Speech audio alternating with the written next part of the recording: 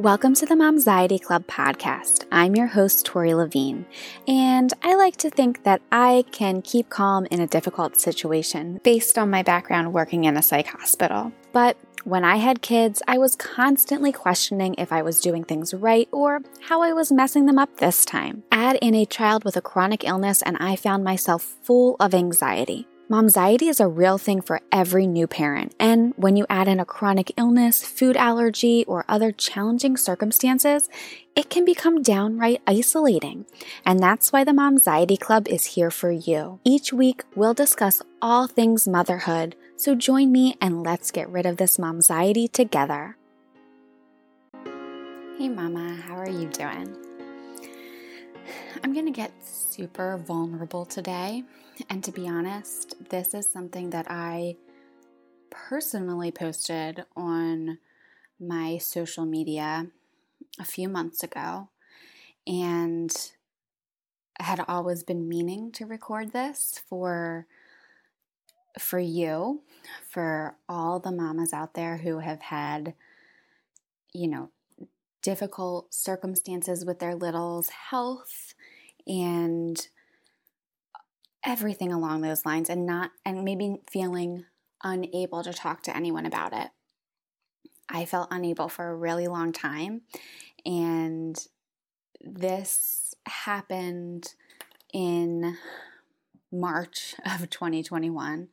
So it honestly took me 5 months to come to you here and talk about it, because I had just been so overwhelmed and anxious and feeling the perfection monster on my shoulders about sharing my feelings with you guys. So here it is. This is a post that I had put up, and I will be sharing that on the blog as well. But to be honest, what happened is I recorded my thoughts while I was in the shower and then wrote it all out because I just needed to get it out.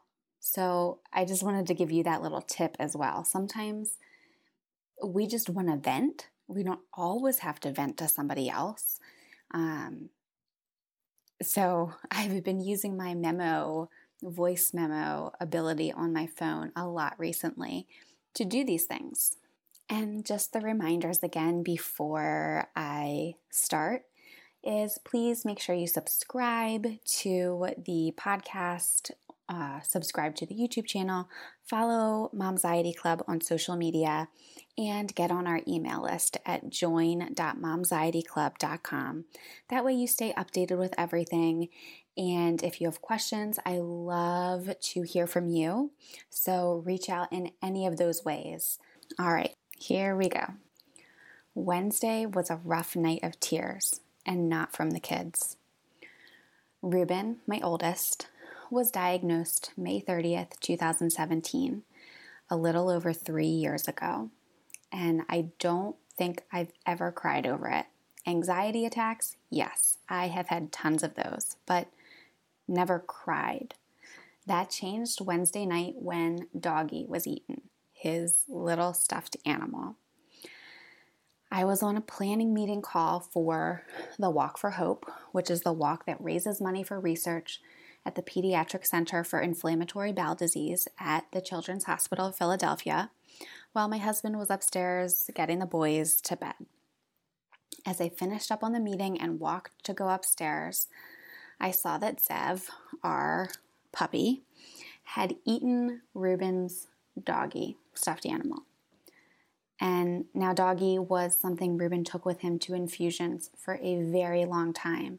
So it's a very sentimental object. And we always had to make sure that we had Doggy. And actually, Doggy was given to Ruben by my dad, so by his grandfather, when he was a baby. And just like as a gift. And I remember thinking, oh, stuffed animals, kids aren't supposed to have these.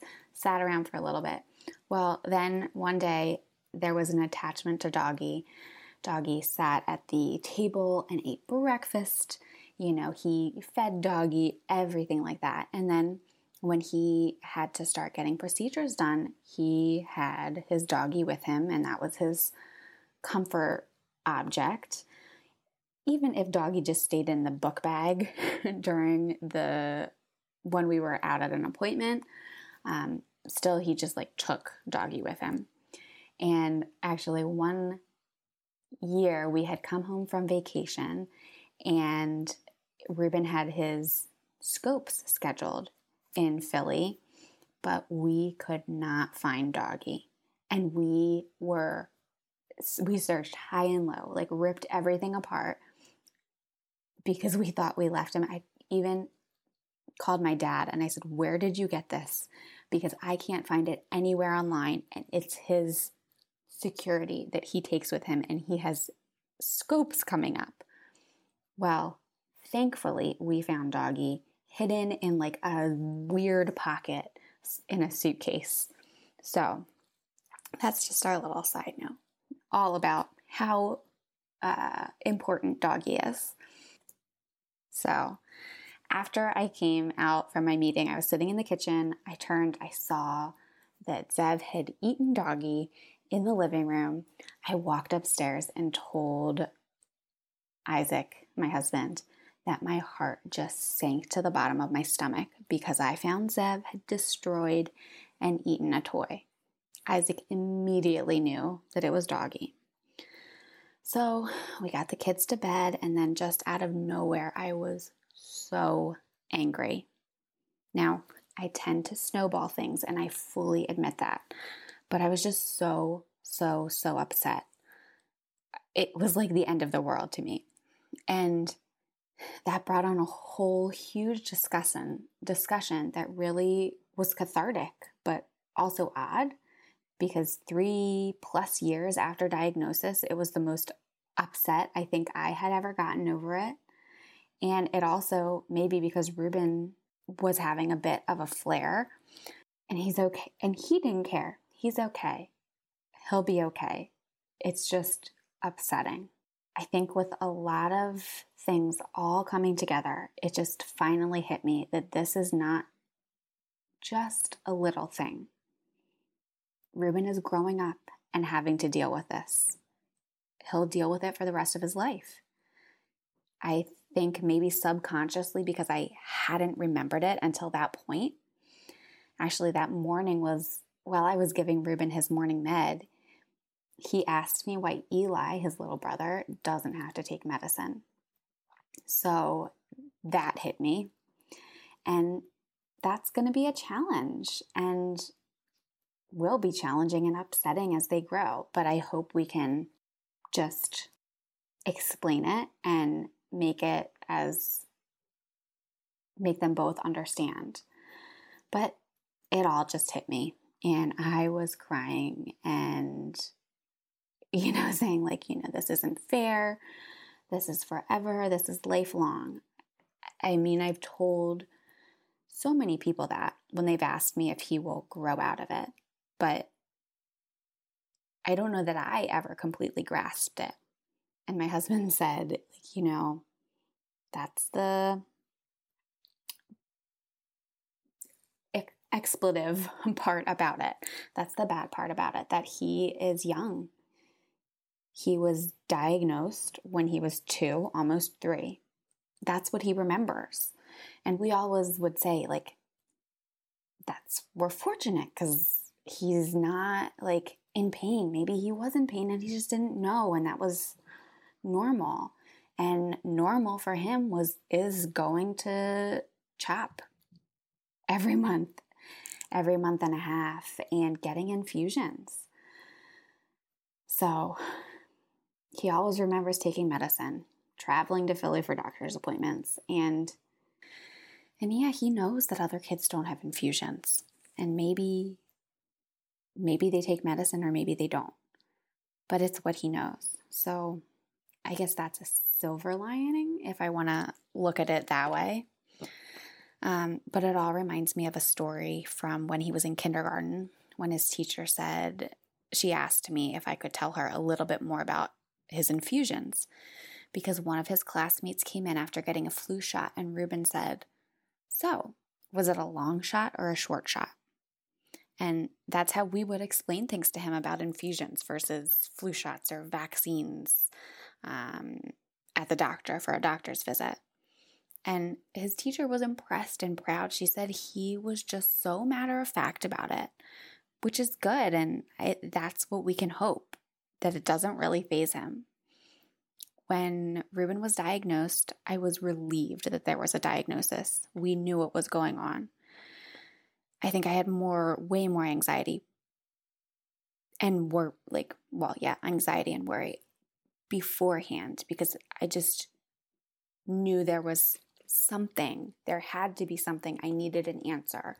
And I was not happy just having the answer of, it's normal. No, it's not normal.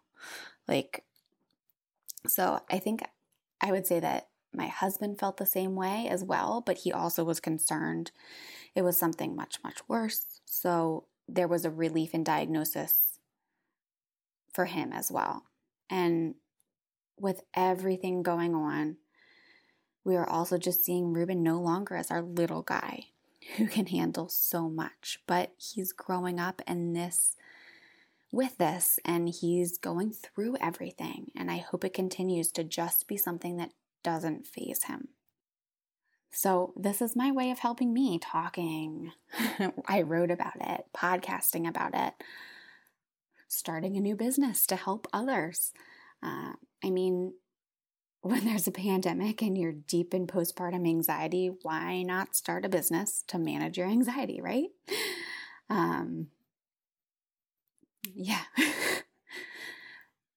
A business and a podcast. But recently I've been asking myself, and I said it to Isaac that night, is this my story to tell? Yes, I'm sharing about my perspective, but what if Ruben doesn't want me to be sharing it? I've talked to him about it a little bit before, and my husband said, well, why don't you just talk to him and ask him? And I did. And he said, yes, you can talk about it. You can talk about me. And just as a side note, since this was a couple months ago that this happened, Ruben allowed me to talk about him and his chronic illness and share a picture of him to the local news dealing with COVID and masking and schools and the lack thereof. But it was just interesting as we were talking, my husband and I, while trying to fix this stuffed animal and sew a stuffed animal back together, how, we could deal with things for years and then this stuffed animal was destroyed and ripped apart, and how much of an emotional experience that was for the two of us. And I guess since Doggy went along with Ruben as his safety blanket for a lot of things, Doggy was also our safety blanket. It had all our emotions and things from his diagnosis through now tied up in it. And that's it. I don't know how to end this. I know I needed to process it. I know I needed to share it, and I had shared it in my personal page, but I wanted to share it here as well, in hopes that someone may be able to feel comforted by the weirdness of all the emotions coming out over a stuffed animal being destroyed. And I just want to say, when your child has a chronic illness or a disability or anything that may be a challenge, so much of the focus goes to your child, but you also have to remember that you are facing a challenge as well, and it's okay to not feel okay about it. And that's why the Momxiety Club podcast is here. That's why the Momxiety Club is here. And that's why I'm here to meet with you, support you from a step or two ahead of maybe where you are, to kind of be your guide, because that's what I needed and I didn't have. So please reach out to me email, social media at join.momxietyclub.com. I appreciate you. I'm here to support you. I'm here for you. I'm cheering you on. And if you know a mom who could be cheered on as well, who needs some cheering on, or just to hear herself in a story, share this with her. I think that's the best thing that we can do to help each other, is to share our stories. I would love you to reach out and share your story with me. And again, I'd love for you to share this with others. All right, Mama, let's go and we can get rid of this momxiety together. The Momxiety Club podcast is not intended to take place of medical advice or therapy. If you are in crisis, call your local emergency number or the National Suicide Prevention Hotline at 1-800-273-TALK.